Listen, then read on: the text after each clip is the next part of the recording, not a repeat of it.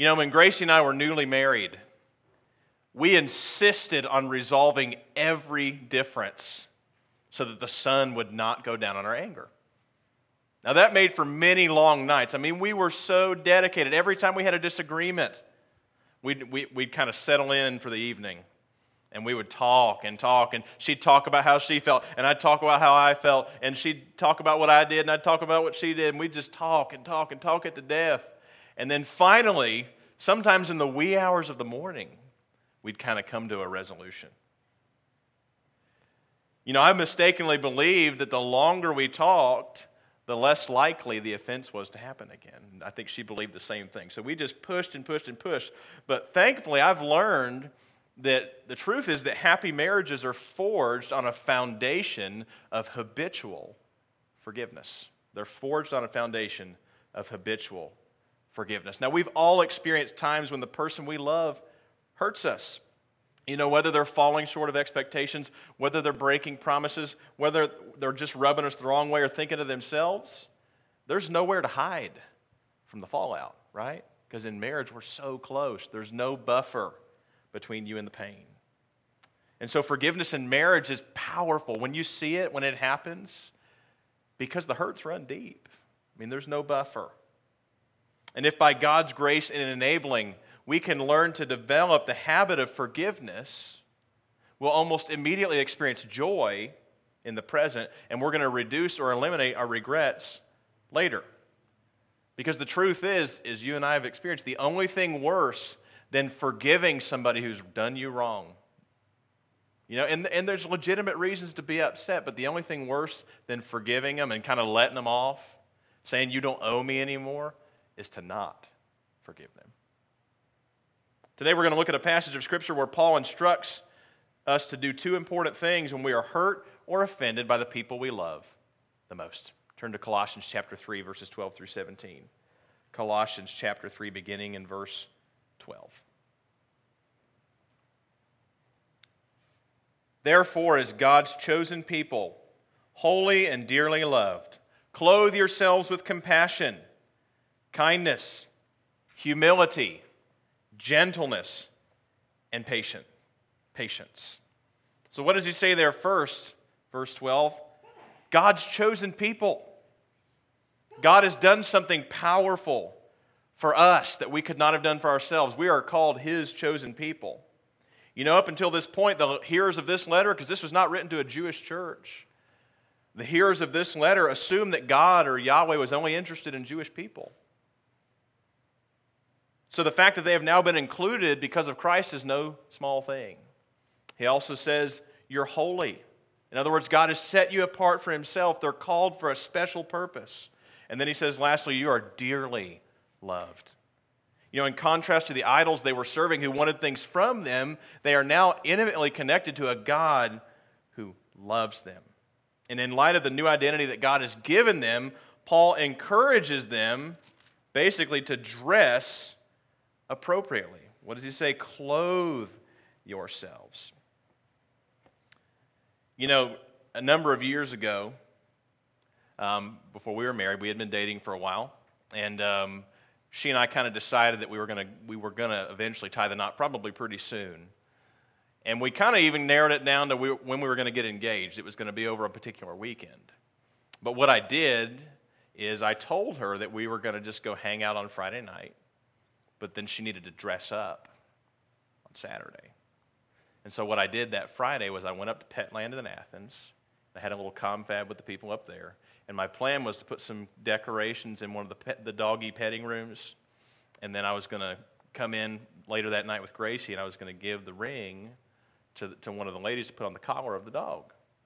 And so Gracie was totally, unaware of what was going on. Now don't give me any credit. I mean, this barely came to me. It was not very original. But, so we got there that evening, and she's kind of dressed down, wearing jeans and a T-shirt. And, I'm just kind of in my hangout clothes. And so we get there, and then she has no idea what's going on. So I slip the ring to the girl she takes it back there, and takes an unusually long time. So, because Gracie, this is a complicated endeavor, because Gracie has to pick the dog, then they have to take the dog to go back, put the ring on the dog's collar, and then bring the dog out. So it's taken a few minutes, and she's just a little bit confused. What's wrong with these people? What's taking them so long? I actually thought the dog had probably messed on itself or something. Right. It was a little miniature pinscher, And so they brought the dog out, and she's, doesn't notice what's on the collar. And then we open the little petting room door, and it says, "Will you marry me?" is on the wall with a big paper mache wedding bell, and then the dog. And then she's so surprised. And that was, and so the sales girl's first question for me is, "So are you going to buy the dog?" And sadly to say, I did not. But the point is that she was a little bit upset at me afterwards, because I had not informed her so that she could dress appropriately for the situation. And so what Paul is saying is, in light of your new identity as God's chosen people, holy and dearly loved, it is important to clothe yourselves with the following things. Compassion. Compassion says, I understand where you're coming from. Is this important in marriage? What's interesting about this passage is it's not written to married couples, but, we don't get off the hook that easy because we say, well, there's only a few passages specifically about marriage, but any passage like this in the Scriptures, it's about how you should treat other believers, applies to marriage. So the plot thickens. Compassion, I understand where you're coming from. Kindness, I choose to assume and speak the best. Humility, I have a correct view of myself in relation to God and other people. Gentleness, I'm willing to match your speed and intensity. I'm not going to overwhelm you. I'm willing to not bring my full self to the table. This is important in relationships and particularly important in marriage. And then patience, I'm willing to wait. I will not insist on my way or my timing. I'm going to be patient with you. So that's how we can dress appropriately in our closest relationships. Verse 13, we get to the core verse this morning. Bear with each other and forgive whatever grievances you may have against one another. Forgive as the Lord forgave you. So even if you dress appropriately, you're clothing yourself in the way that Paul has suggested, there's going to be times when you need to forbear and forgive, especially in marriage. So what does it mean to forbear? Okay, that's kind of a big word. Simply means I choose to accept you as you are, not as I want you to be. Now, is this challenging in relationships? Is this challenging in marriage? I accept you just the way you are, not as I want you to be. So there's some ways in which Gracie has learned to accept me just as I am. And it's taken a while, hasn't it, babe? Here's one thing that I do. I will rinse, after every meal, I'll take my dishes, I'll go up to the sink, I'll rinse them out real clean, and then I will set them real neatly on the counter above the dishwasher, and then leave them there.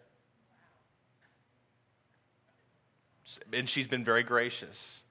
She hates it when I floss outside the bathroom. Somehow she's got a magnet. Like I'll find her when I'm flossing or brushing my teeth, and then she's like, just go in there and shut the door. Resorting the laundry. Okay, I get in a tear. I'm going to go do the laundry, and then I don't do it right, or I put things in the wrong. Now, there's been a couple of sideways compliments more than once where I'll put something of the children's in her laundry pile. So then she's complimented, but still frustrated. So resorting the laundry. Oh, this is one of my things that I've had to accept and forbear. Is I'm a little bit OCD. So I think the best way to keep a cord, like my headphones here, is a rubber band. Just keeps it real nice and neat and keeps it proportionate. And so whenever she uses an electronic device, I'm like, and I go to get it, because I think the best way is you keep the rubber band on the cord. That way it's there when you need it. Well, she'll take it and put it back in the drawer, so I'll go to grab a cord out of the wall. There's no rubber band. It's hard for me to put it together. I say, where's the rubber band? And she says, it's in the drawer. So these are ways in which we've both had to learn to forbear. And then forgive. I am willing to acknowledge, express, and release the way or ways in which you've hurt me. So that's forgiveness in a nutshell. When you're trying to forgive somebody, the first step is you have to acknowledge it, right? If you just kind of bury it and try to forget it, you ever done that in marriage? It's okay, and then eventually it's not okay. You've done it too many times, and now we need to talk about it. So you need to acknowledge that you're upset, and then express it. This is kind of a simple pattern in our marriage. When you did this, I felt fill in the blank. When you did this action, I felt this way. But then you got to release it. You got to let it go. As I've already alluded to above, when we develop the habit of forgiveness, we're actually establishing a solid foundation that can and will endure the trying seasons of life. Especially in a marriage relationship or any close relationship, if you can develop the habit of forbearance, the habit of forgiveness, it's like you're laying a foundation, an enduring foundation, that you can be at peace and you can have happiness over the years and you can endure hard times. Now, this is something that I struggle with. When we had our one session, when we had premarital counseling years ago, it was a professor at ours at the college, Dr. Ken Goebel. And we went to their house, him and Ramona. And he said, you have one problem. We don't see any big red flags, but your biggest problem is going to be that you and your wife are both type A. You're both driven. You expect a lot out of yourselves. And so you're going to expect a lot out of each other. And it's taken me a long time, but I'm finally starting to realize that pointing out shortcomings is a double-edged sword. Have you found that to be true? Anybody found that to be true? When you point somebody's shortcomings out, it's going to come back around. But after 14 years, we're getting much better at this. I believe we have a foundation of forgiveness in our marriage. Things that used to require a lengthy conversation, sometimes into the wee hours of the morning, now we get a witty and lighthearted remark instead. So let's build a case this morning. Why forbear? Why forgive? Identity. God gave us one. God has provided us an identity that cost us nothing, but it cost His Son dearly. Now, how do you feel when you're offered something for free that you didn't earn? A little bit suspicious, right? I am. But how do you feel toward the giver when you realize there's no strings attached? Just goodwill. You feel grateful. So if you're struggling, with a compelling reason to forgive and to forbear, remember that God has done something for you that you couldn't done for yourself. And if you're still struggling, then remember that our relationship with God is founded on the forgiveness provided by Jesus. We have an example. God has set the example. God forgave us and continues to forgive us because of Jesus. This is, you can go bring up that next one. We have an example to follow. Jesus set the example. This is not do as I say, not as I do. We love that, don't we? I do that with my kids, just do what I tell you. Why do I have to do that, Daddy? Because I said. Do what I say, not what I do. Jesus is saying something totally different, something revolutionary, something that could change lives if we can adopt this habit. He's saying, do as I did. Do as I did. So Jesus set the example. Why forgive? Forgive as the Lord forgave you. And He's still forgiving. Verse 14. And over all these virtues, put on love, which binds them all together in perfect unity. Love binds together the above-mentioned values. As we've already hinted at, this kind of love we're talking about, it's not a feeling, it's a decision.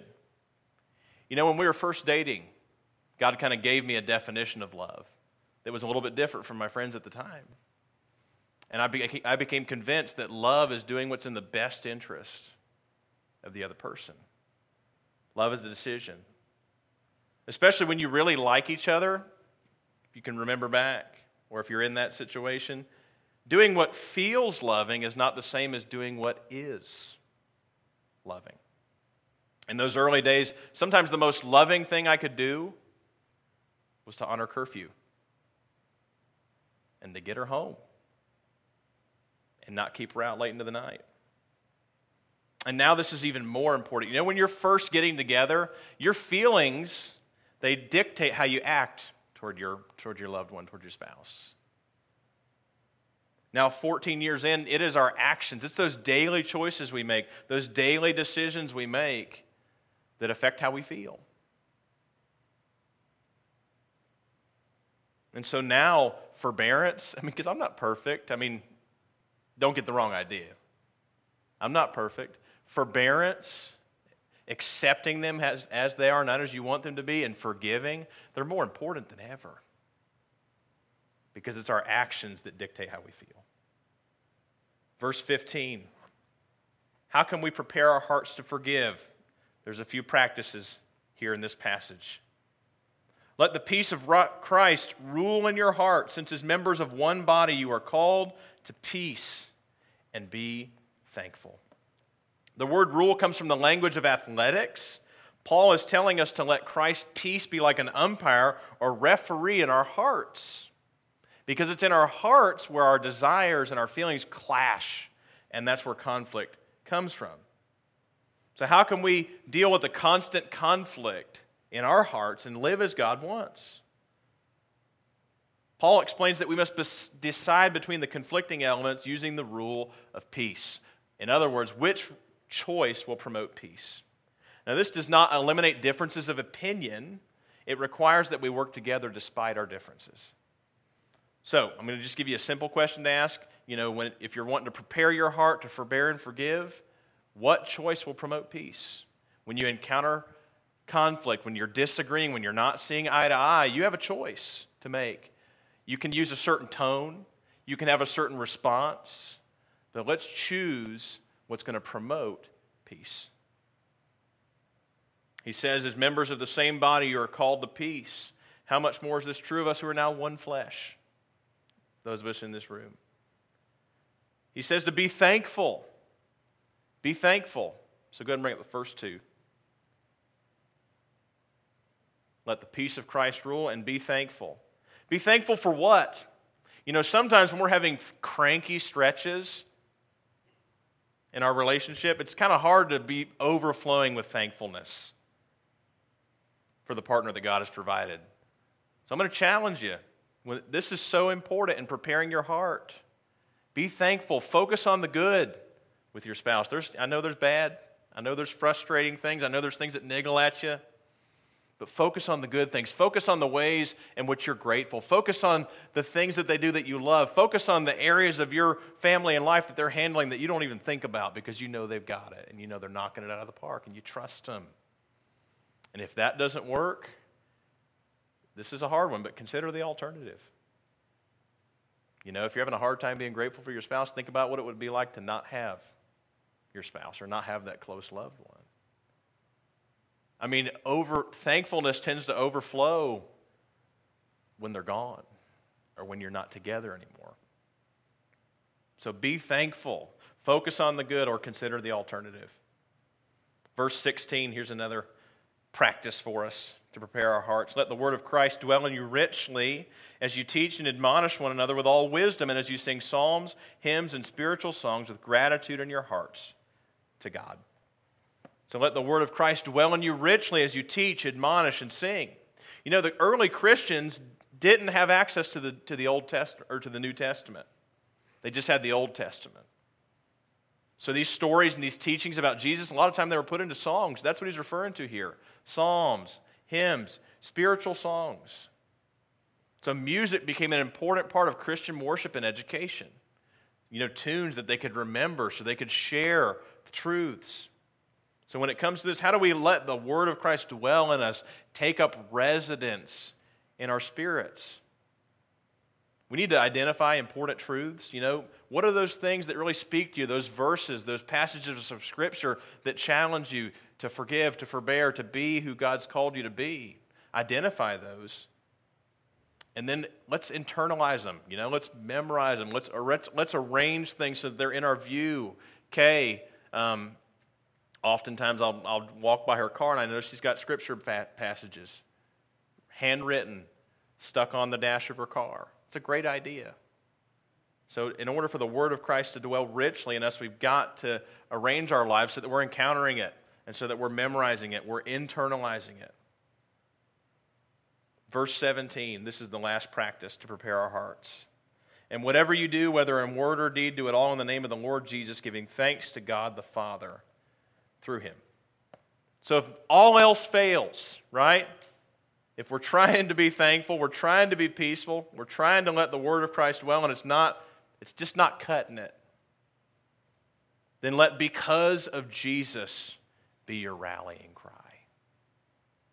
Because of Jesus, I'll choose to forbear. Because of Jesus, I'll choose to accept you. Because Jesus did it. Look at the example he set. Look at what he's provided. Because of Jesus, I'll choose to forgive. Not because of any of us deserve it, but because Jesus modeled it and died to provide it. You know, all against all odds victories in the movies have some sort of rallying cry, right? For king, for country, for leader. You know, some of the sports movies for coach, win one for coach. So when we're struggling to make the right choice, you know, we understand the example that Jesus has set. We understand the identity that he's provided.